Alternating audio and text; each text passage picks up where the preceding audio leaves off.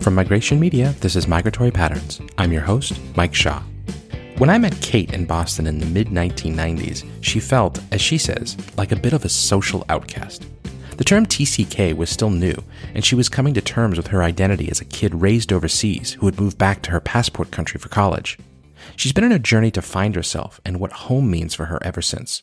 It's a migration story that's taken her from Hong Kong and Singapore to Boston, then to Beijing, then back to Boston, then to West Hartford, Connecticut, and then with her children in tow to Shanghai, and finally back to Hong Kong again.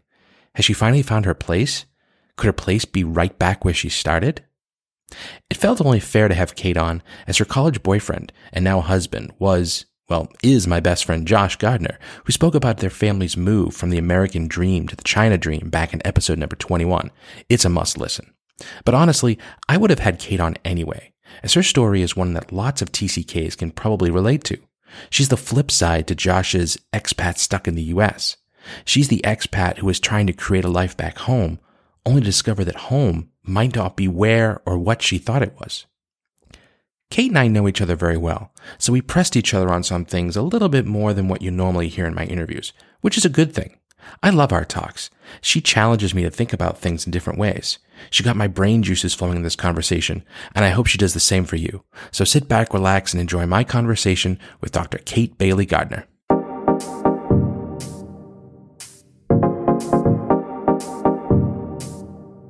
Dr. Kate Bailey Gardner, welcome to Migratory Patterns. Hi, Mike Shaw. It's so good to be here. Where is home? Oh, you're starting off with that question. Oh, we're going. Great.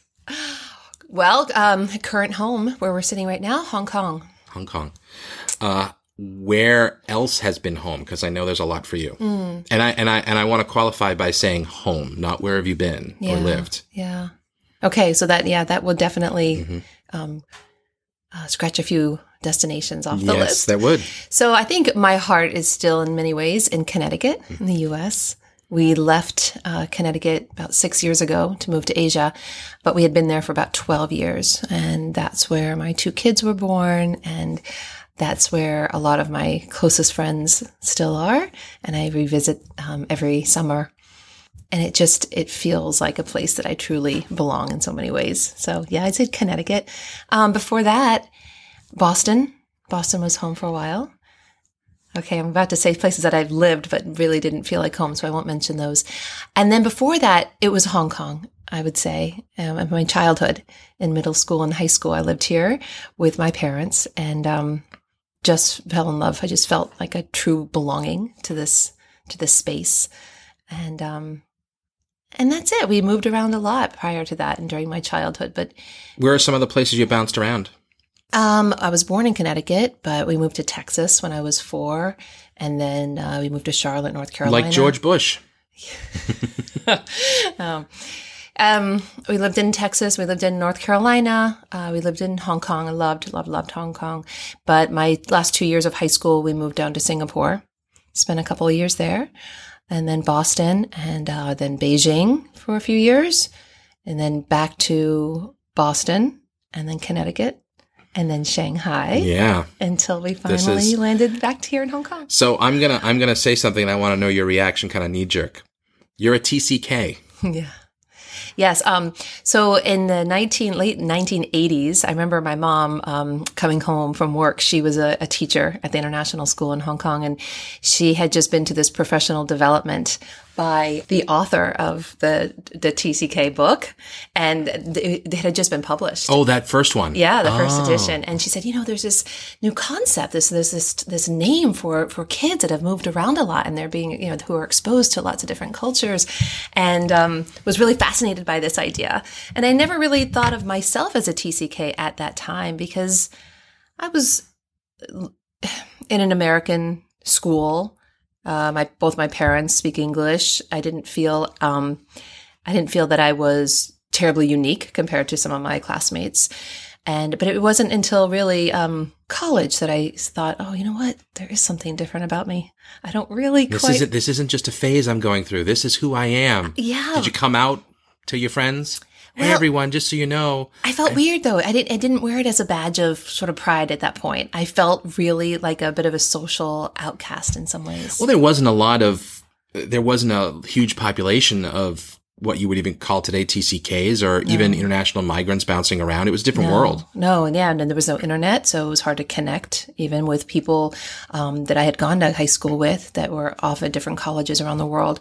We really couldn't connect and sort of find a common identity with each other because, oh gosh, that seems like it makes me feel very old when I say that, but it's true. We didn't have that connection.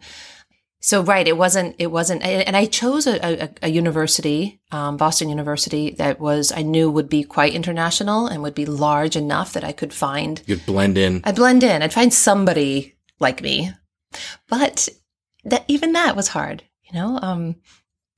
my first two roommates in my freshman year were both from London. I thought, oh, this is great. They also were raised overseas, but they were from the Middle East and they had each other. And I didn't really fit in with that culture.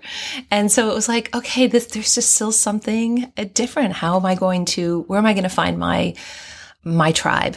And it's been a lifelong journey in a lot of ways. Yeah. Well, we met back in college. That's how we know each other, through your husband, Josh, who's been on the show. I like to say I've known Josh longer than you have. And, Yep. He's been my friend longer than he's been your friend. Do you want to arm wrestle over that? So yeah, we met Josh. He's been on the show, and, he had an interesting journey, which I often think of you two as not polar opposites in terms of who you are as people, because you do make such a great couple. But I do think of you as opposites in terms of how you approach living overseas. He's very much at home being an overseas person, and you fought against it for quite a while. Yeah. As a matter of fact, I'm pretty sure that you were the reason that you were in Connecticut for so long. You would be correct. Yeah.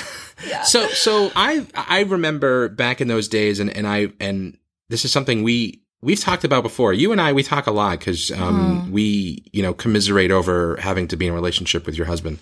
And you can edit that part out. But we've talked about this a bit, but not in a long time, actually, since I've been an expat, since I've been a migrant. And I think about going back, and I can't imagine it. But I also grew up in that place. But I remember going back, not going back, I should say being back, because you were there at the time. You did come back, you did come to Beijing with Josh for a while. And then what was the draw? Why did you want to stay in, forget New England or Connecticut, just America? Well, I think there were two. The practical sort of obvious reason at the time was for graduate school. Mm-hmm. I realized what I wanted to do for my career, and I needed a master's degree to do that at least. And so part of it was that. But the other part was that I was craving roots. And this idea of going back to a geographical location that was as good as any. I had Connecticut on my birth certificate. Why not go back there? I at least had a start. It wasn't like picking a place off a map, but in some ways it was. I didn't have any real connection. My grandmother and a few aunts and uncles, but nobody I was terribly close with at the time. Did you ever consider Hong Kong or Singapore, any of the places you'd lived before? Was this like you went down the list, where have I been and where can I put down roots? Or was it always just a feeling of Connecticut or US or whatever? Well, I think it was definitely an emotional decision. Part of it was grad school. The other part of it was my dad's health wasn't great at that time.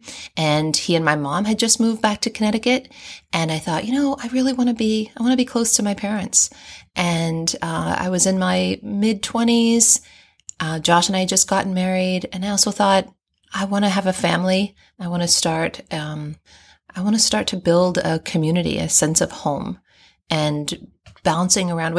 Josh and I thought about doing some investments at the time where we would flip houses. I love real estate. I love design. I thought, this would be really fun. But the idea of moving every 2 years, even in the same state, it was completely unappealing. I wanted a backyard that I could watch the perennials change every year, and that I could paint the walls and renovate in a way that was to my taste. And I loved having a home that I owned. It wasn't renting. It was my house. And I had a dog that to me symbolized permanency and domesticity.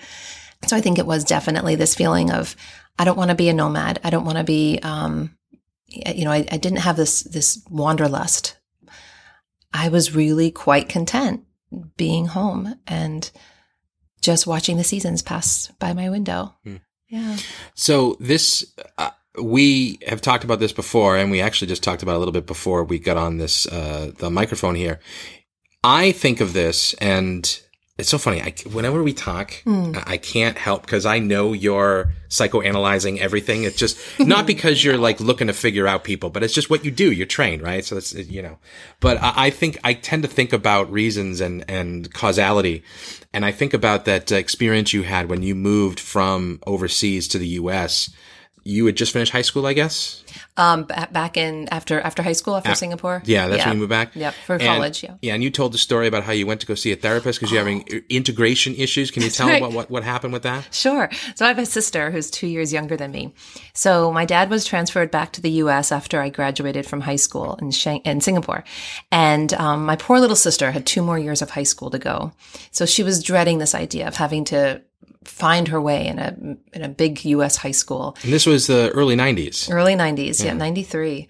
And there's no language about TCKs yet, or like not that's generally understood or in the pop culture or not in the pop culture. Yeah. And this was my parents moved to a nice town in northern New Jersey. These were not country bumpkins. These were pretty sophisticated people, a lot of New York influence. You would think like they would have some at least appreciation or for awareness. People. Or awareness, right. So my sister and I moved back, and we definitely felt a little out of it. Neither of us had our driver's license. We'd only seen maybe 1 or 2 episodes of Seinfeld, which really made us a little weird at the time. We didn't really know a lot of the pop music. We were just feeling a little out of place. And so my mom had this great idea to connect us with a local counselor, like a psychologist, who could talk to us about these feelings that we were having about fitting in and kind of finding our way back into, American life. And so my sister and I went together. We go to this lady's house and we're waiting in the waiting room. She finally lets us in. And we sit there and said, well, what can I do for you girls? And we said, we just moved back to the U.S. We've been overseas for, about 5 or 6 years. And we loved living overseas, but we're having a hard time now. We're American. We're back in America. It shouldn't feel this weird. But for some reason, there's something, we're struggling for some reason. And she just kind of scrunched up her face and she said, well, why exactly were you living in Singapore? And we said, well, my dad's company, he was corporate. Now, Courtney and my sister and I didn't think anything of this because all of the kids we went to school with, all of their parents were working and living overseas. We felt like that was pretty mainstream. It's normal. It seemed normal to us, but not to this woman. And she just looked at us and she said, I don't know what to tell you. I think it's absolutely shameful that your parents would do that to the 2 of you. And my sister and I looked at each other like, are we in the Twilight Zone? What, did she just really say that? And we spent the next 40 minutes defending my mom and dad's decision to move us overseas and trying to convince her that it was an amazing experience. So we left really, really torn because, here we were, we absolutely valued and celebrated the experiences that we had and the traveling we got to do and the interesting people we got to meet. But we were still like, oh, but now what do we do about this fact that we really don't have much in common with the kid down the street? And so, yeah, it was that is. I think that's a trigger. I think that for me, I see that as being very formative, and I see that as I can understand why that would make you want to be like, I'm not going to go through this again. I'm going to I'm going to show all you people. I'm going to do this and I'm going to live here and I'm an American and I'm entitled to this life just as much as you are. And my parents didn't screw me up. I'll show you. That could have been a part of it. However, I went to college and I thought, I want to go back overseas. Really? I want to go back to Asia. Well, I remember you went over with Josh back to Beijing. But before I even met Josh, I had enrolled myself in Mandarin classes. Oh, I didn't know that. That's how Josh and I met. I didn't know that. You didn't? Well, I probably knew at the time, but I was drinking a lot. Yeah, as we all were. We were a couple of the few. There weren't that many students at BU who didn't have Chinese heritage that were actually enrolled in the Mandarin classes. So we were like, oh, what are you doing here? What are you doing here?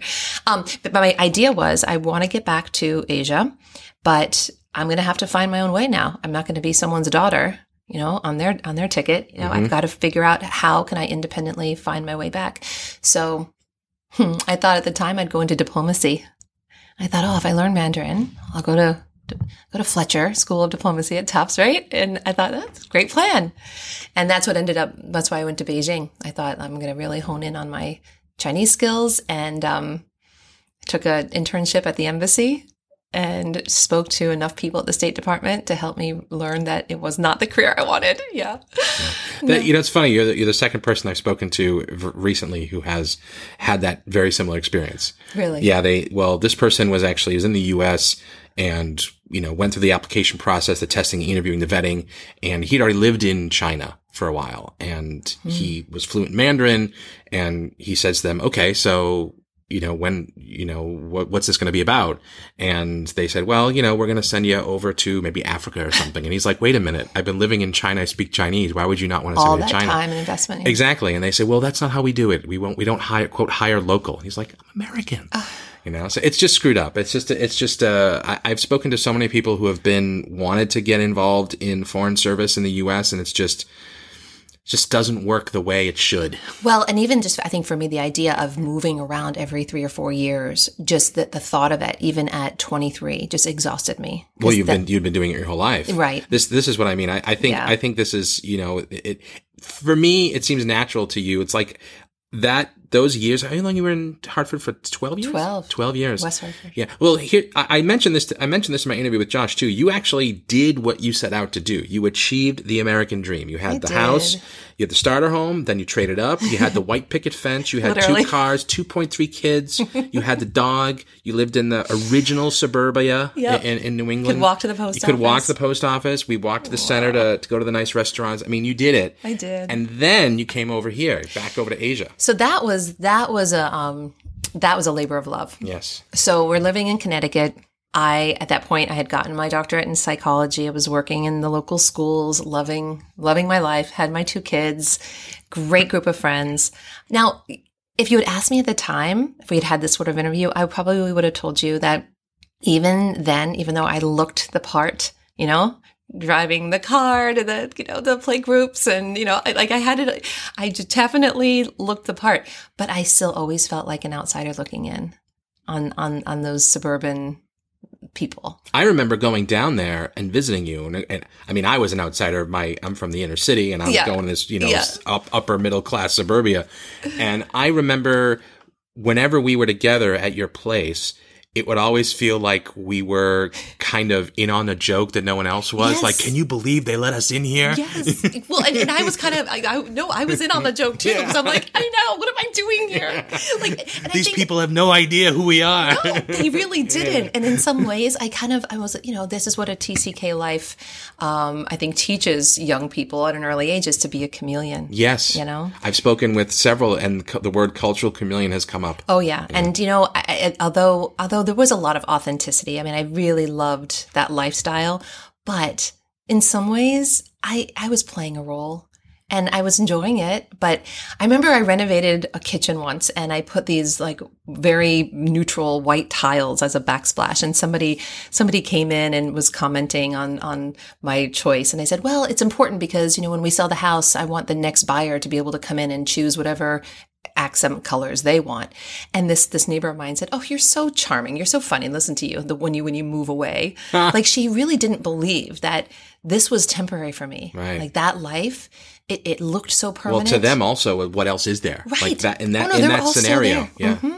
And I love those friends. And I go back and those are my soul sisters, the women in that town. Like we had our kids together. We went through the ups and downs of early parenthood together and the fears and the concerns and just, we really leaned on each other so much. And they don't really understand my life so much. They try, but they haven't been here. They haven't visited yet, but I can understand their life. And so I yield and I, use that great chameleon talent of mine, to go back and I can just kind of fit back in when I need to. But I don't know if, I think being married to Josh, I don't think we could have stayed and for everyone to have been happy. So that's what happened. So in 2012, he was starting to realize that his business, which was based in Beijing and Shanghai, really needed him to be closer. He was working so hard to run it from Connecticut, but it was just becoming super taxing. And so I don't know if he would have pulled the trigger if I hadn't done that for us. I put the house on the market, sold. I remember he called me. Oh my God. Yeah, she said I can come. Oh my God. Oh my God. I look back. So we waited until our little one was 3, because at the time we thought we might be moving to Beijing. And I thought, oh, if that's the case, I don't want to bring an infant to Beijing, with the air quality. And I was concerned about that. So we waited until she was about 3. And then we just did some market analysis, and Shanghai just seemed to be a good fit for us at the time.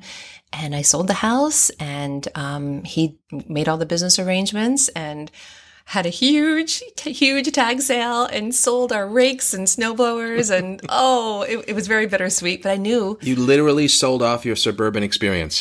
Oh my gosh, yes. Yes. I mean, I don't think the town had ever seen anything like it. I think people drove by just because it looked like what?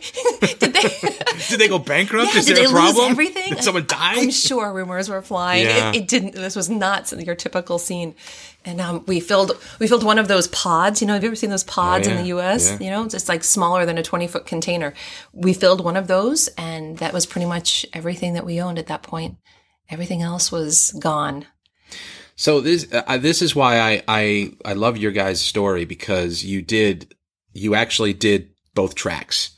You did it in the beginning in terms of you grew up as the TCK, but you actually did the American dream thing. Then you were like, okay, yeah, we've done this. Now let's go do the other thing now. And I'm so glad, because I don't think I could be as embracing of this lifestyle right now if we hadn't had that. I love those memories. I love that we did it. It was interesting, though. The timing was right. We had this beautiful golden retriever, remember? Oh, yeah. We named her Asia. Asia was great. Asia Rose. Well, she was almost 13, and she actually died naturally the summer we moved to Shanghai. Like, it was just that it almost seemed like the time was up. Like, okay, here's your experience, and, you've wrapped it up. You lived a dog's life. We lived a dog's life. Yeah. So I'm going to challenge you on something. You said live this lifestyle. I would say it's not a lifestyle. I would say it's who you are. I know it's who Josh is. Ooh. Yeah. And I think it's something I discovered about myself, that it's who I am. Now, this is not to say that I can't or won't ever, quote, settle down in one place later. But I think I can't imagine going back to the place I came from. I can't imagine putting down even semi-permanent roots in any one place. Like, I'm open to a possibility if we end up somewhere and we just decide this is our community, this is our place. Like, I'm open to that, but I can't even imagine that scenario. I just feel like being a migrant is just part of who I am. Now, we're lucky, we're Western, we're Caucasian, we have agency, and we can do this. Yeah. And I understand that. But at the same time, I feel like there is a part of me that this is who I am, and I discovered it. And I would say it's part of Josh. Josh recognized it in me. Yes. He saw it in me. And because when I told him that I was moving overseas and no one else really gave it much credence, he knew. From the moment I said it, he knew. And I think he recognized something in my brain that was in his brain. And I've seen it in him too, especially after he moved back. After I moved here and then I went back and I saw him, I understood. I said, he is an expat living in the U.S. Yes. And I knew it. Yes. And we debate, Josh and I, like, that is probably our only real source of, I don't know, friction, I guess. It's a difference. I don't know if it is me, with a capital I-S. I don't know. You came to dinner a year or two ago, and we had a great conversation about the concept of community. Yes. And it was almost exactly a year ago, actually. Was it a year ago? Yeah. And I loved that conversation because that is, I hadn't had that opportunity to talk about that. I don't think anyone else had conceptualized or had really thought about it like I have, except for you. And I really valued that. And actually, Josh and I make reference to that conversation. This idea that, what is community? Because I think that if I felt that I had that community, I would be probably a bit more content in this migratory life. Well, for me, that's the whole point of my conversations is I'm trying to find this. I'm fine. I shouldn't say I'm trying to find it. I should say I see it in so many people, but we don't talk about it. And the whole point of migration media is to try to actualize it in some way that we can grasp at it. Like, we don't have TV shows. We don't have music, there's movies. We don't have anything cultural ephemera that we can identify with. We don't see ourselves reflected. No. And that makes it, now we go to certain places and there are international communities and we know how to plug into them because we've done this for our lives or for some portion of our lives. So we know how to do it, but that's not the same. You feel like you're out just in the ocean looking for ports. Yes. But you don't understand that there are all these other boats around you and they're really close and they're all doing the same thing. So you don't have that sense of community. That's it. And there is a need for that. Now, I think we're very lucky in our modern age. We have the tools we can more easily find and identify each other, but we don't do it. We don't have that's the step we haven't taken yet. And how to, for me, I think I idealize the sense of community that I don't have, that perhaps if I had grown up in the same small town in Connecticut, or if I had stayed there to raise my children, there would be this sort of cluster of people who would just know me over the years. And you do have that, but they're all over the place. Okay, so then I would maybe argue that because they're all over the place, they're actually not really here. This is something that our generation struggles with because we didn't grow up doing this in the era where it was easier. Yeah. So people doing this now, and the population is booming of international migrants and expat kids and TCKs and all this stuff. They're booming right at the time when it is easier to do this. And I'm talking about in terms of maintaining connections and community. You can leave your home, in quotes, fly around the world to live somewhere. Mm-hmm. When you get off the plane, you can pull out your phone, right, dial up whoever you just left at the airport, right, and talk to them live real time in video. And it costs nothing. I know. So I think it's confusing to the psyche though. It is. Well, it is. I mean, that is a temporary kind of thing. But the issue doesn't go away that you are separated. But what I'm saying is that those same tools allow you to maintain the connections and the community feel even after you maybe move to a different location or someone else transitions out. Like I just had dinner last night here in Hong Kong with, 4 other people who I spent 4 or 5 years in Beijing with, bonded really closely with. Some of my closest friends. They just happen to be here in Hong Kong, and we picked up like nothing had happened. And I know that whenever I come to Hong Kong, I have a community here. I have you guys, I have them, there's a couple other people. If I go to Shenzhen, I have a community there. I feel like I have a community everywhere, not just of fellow migrants, but of people I know. So I think I need to honestly expand my understanding and what I accept community to be. Because, Josh does not feel that he lacks community. And it's interesting. In Beijing, now we haven't been in Hong Kong that long. It's about less than 2 years right now. We were in Shanghai for 4. And I always think like if something were to happen to one of our children or me, like, medically, or we needed help of some sort, do we have a community of people who emotional support, connections to help us, solve this issue, whatever. And I think Shanghai, we had it. And primarily through his group. I'm far more introverted, and I'm surrounded by a lot more people than him in so many ways. But I sort of tend to close myself in, and I think that's a self-protective mechanism that definitely stems from childhood, having to move every few years. What's the point? It's just going to be painful to have to be ripped away from other friendships and boyfriends. You're making me think about this now. It seems like when you were at TCK, this term was brand new, just coming out, and there weren't the tools available. Now, if you go to these schools, they know how to deal with this. They understand how to communicate with children and foster their emotional development in such a way that it compensates for or incorporates the reality of this. Absolutely. We label it. We validate these feelings. We educate.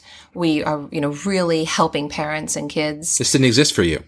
No. Yeah. Not at all. There was no way to formulate, conceptualize what all these emotions meant, what all this, confusion around friendships meant. I feel very lucky that I do have a couple of good friends from high school left, that we were able, Geraldine, oh yeah, a good friend of yours too. We were all friends in Boston, to build on that over the years has been, a real joy, because prior to that, it was very much like, okay, moving on. And that, I think, just didn't really work well with my temperament and my personality. So now the big question for me is how am I giving my children enough stability? Are they building a community around them? Okay, I'm going to stop you here. Okay. So I'm going to bring up something I've mentioned on the show before, because I had almost this exact conversation with some Western teachers. Okay. And we talked about this after my interview with Tanya Crossman, episode 19. Everyone listened to it.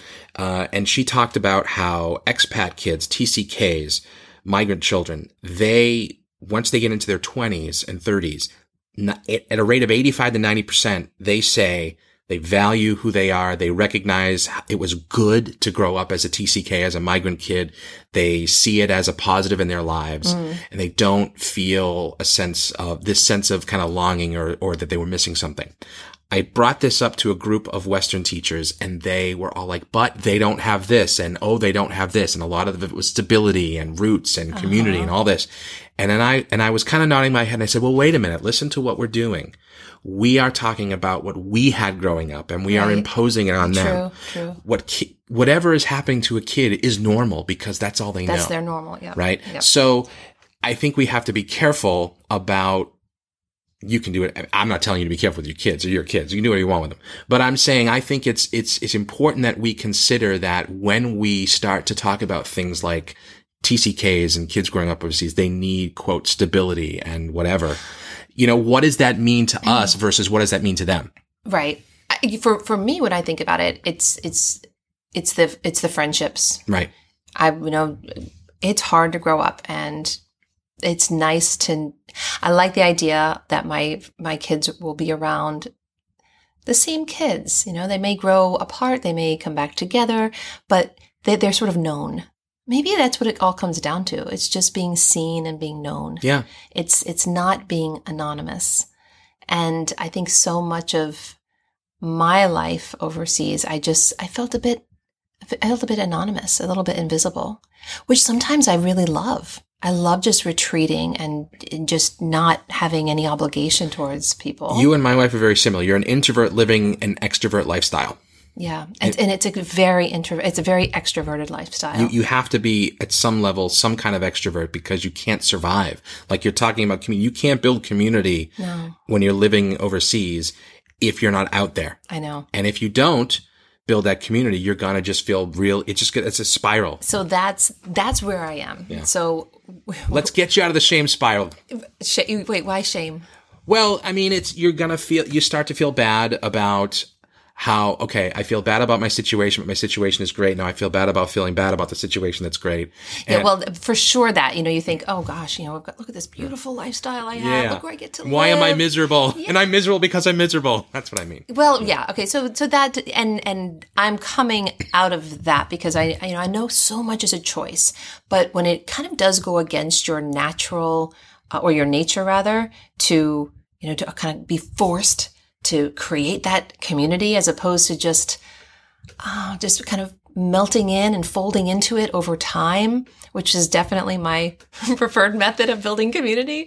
There's nothing wrong with that either. No, there's not. And I absolutely don't think there is. But I think that, I joke with Josh. I'm like, gosh, if you were just a small town accountant, a family physician in West Hartford Center. Why couldn't you have been a doctor? I know, right?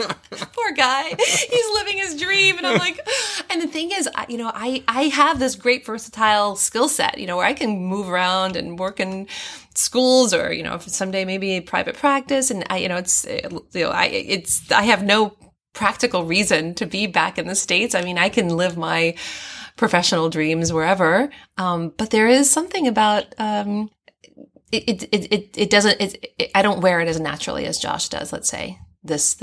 And I think that's why I call it a lifestyle, because I don't know if it's really me. I think now I only say this and I only challenge because I know you, but I feel like it's, I see it within you. Like you are a natural living overseas. When I met you, I thought you were very sophisticated. I was like, who's this? Why is she with Josh? Oh, poor Josh. Well, to be fair, he's thought pretty much the same of me, but every woman I've ever been with. Even with some great girls. I know. But yeah, so I happen to think that this is who you are. It might not be who you would have been had you not had this life thrust upon you. True. And I think maybe that's the conflict. I think maybe you would have been just fine and you would have flourished and there's a sense of you, if I grew up as a small town girl in Connecticut or whatever, that would have been just fine and you know it, but you didn't. Right. And now you naturally know how to and can thrive in this other lifestyle, but there's this other part of you that says, yeah, but you didn't have to do, we could. Right, right. So do you know, we're building a house. Oh, yes. So that, I think has been a really nice sense of, so we have this little piece of earth somewhere. Yes. And it's ours. And, I can go there and it's my, retreat from the world. This comes up quite a bit in our conversations is that as migrants, as international migrants, as expats, we don't have the clear signposts. Right. This is what you do when in your 20s. And this is when you buy your house. And this is when you get married. You actually did that. True. And you lived within those kind of guardrails, they're very subliminal. No one's telling you can't do things. They say you can do anything you want. But really, the cultural sign markers are these are the stages of life and these are the events you have to have, right? Yeah. But when you're out here, we don't have that. No. There is no cultural ephemera telling you sense of normal or routine or exactly. Yeah. So there's no one to look to say, oh, everyone around me is having kids by 30, so I need to do it too. That's true. So the question then becomes, how do we figure out what's next? And your what's next involves planting your flag somewhere, which is interesting. Well, so we chose this place very strategically because if we ever wanted to sell it, we'd be able to sell it very easily. So, because even though I say I want to, maybe, have this place for the next 20 years, there's a part of me that thinks, oh, West Coast might be fun someday too. Or, maybe we buy a place down, This is what I mean. You got this duality. I do. I'm very conflicted on so many levels. We bought the house or we bought the property in New York because my parents are close by. It's close to Connecticut and it'll satisfy that need to be near family and friends. But if that should ever change, as the years go on, I don't know if I'd stay, but there's a part of me that wants to be known by the local, the fresh market people. Yeah. And I want to ride my bike and wave to the neighbors on the porch. And I guess, I'm wanting to be known and seen. I don't know. This is, I think, a natural desire humans have. We want community. Yeah. I think we just need to, I shouldn't say we just need to. I think the challenge that we face as migrants is figuring out how to satisfy that desire, how to fulfill that need in the life that we live. That's it. Yeah. So I think I have found it through my meditation community. That has been a big one for me the past couple of years, where I feel connected with that. I have made a couple of good friends, just a couple. But that's enough. That just makes me feel like, okay, these people know me. They love they love me for who I am and I love them for who they are. And, I have that person on the other end of the phone. If I'm having a bad day and I need to be cheered up, there's a sense of connection. So it sounds to me like what you need is an escape hatch, and that's what you're building. Yeah. And I think even if you move, it's like a panic room. It's exactly what it is. I'm going. I gotta get there quick. I need to put down roots, so we got a place. But at the same time, once you get there, you're gonna need some other safety valve, so that other part of you, when you start getting that wanderlust, that maybe this part is good too. You're gonna need something that tells that part of your brain that's possible. So the other Josh and I've had some conversations. You're expensive. Oh, I know. No. I work for it. I'm also thinking of myself too, because this is going to happen to me. Yeah. There'll be a point where this will happen to all of us, where you can't move forever. At least the systems don't exist to make it possible. There is a point where you're going to have to sit down and be in a place just because you physically can't be moving around all the time. Right. Some countries have legal working age limits. Right. And there are some physical realities that hit you. And then what do? What does that mean? I don't know. Yeah. And I'm not ready to think that far ahead. No, it's not about thinking that far, but it's just about... It is about financial freedoms, though, right? Yeah. Well, there's finance, there's agency, there's privilege, but there's also just the reality of you need community to survive. There is a physical reality to that. And I think I see that with my parents in this town that we bought the land in, that they take care of each other. And, it's small town stuff sometimes. But I find it charming. Maybe because it's, it's not something I've ever grown up with. I'm like, oh, just like the shows, just like the movies, they get annoyed with each other and they, but they're there for each other. And, I want that. I want to ensure that I have that when the time comes. I think you need to figure out how to get that now and how to ensure you have it in the future. I think then you'll be fine. That's my psychoanalysis. Can we make like a weekly arrangement? There might be some money in it for you. This is very therapeutic, actually.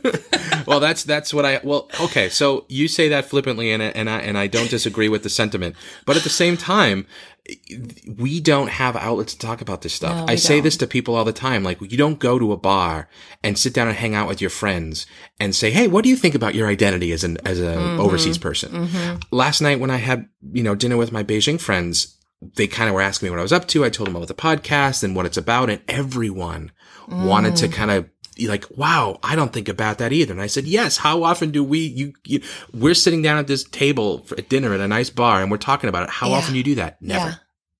Yeah.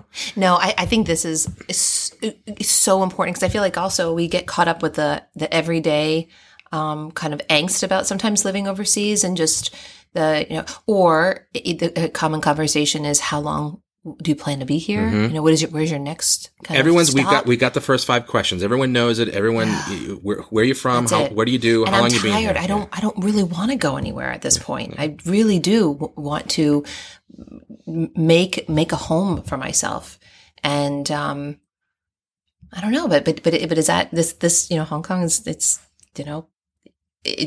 not home. I mean, it's tied to employment, right? It's tied to opportunity.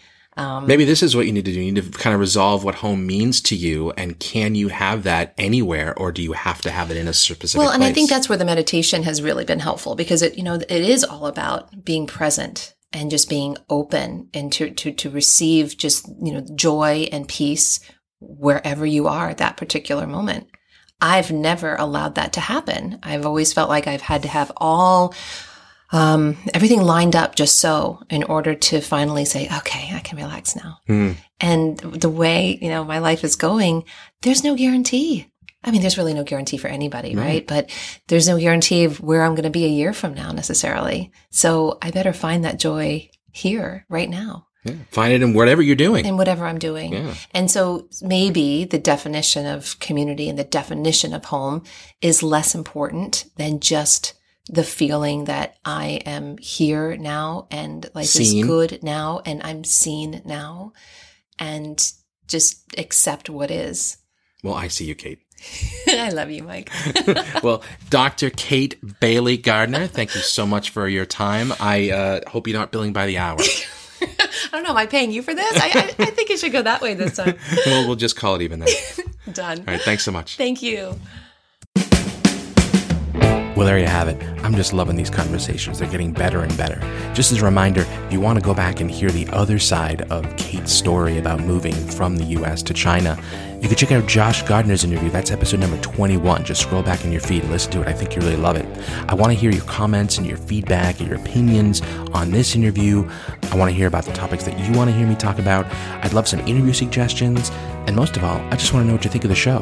Feel free to reach out on Twitter. You can find me at ZAX2000. And of course, by email, that's best, mike.shaw@migrationmedia.net. Thanks so much for listening, and we'll see you next week.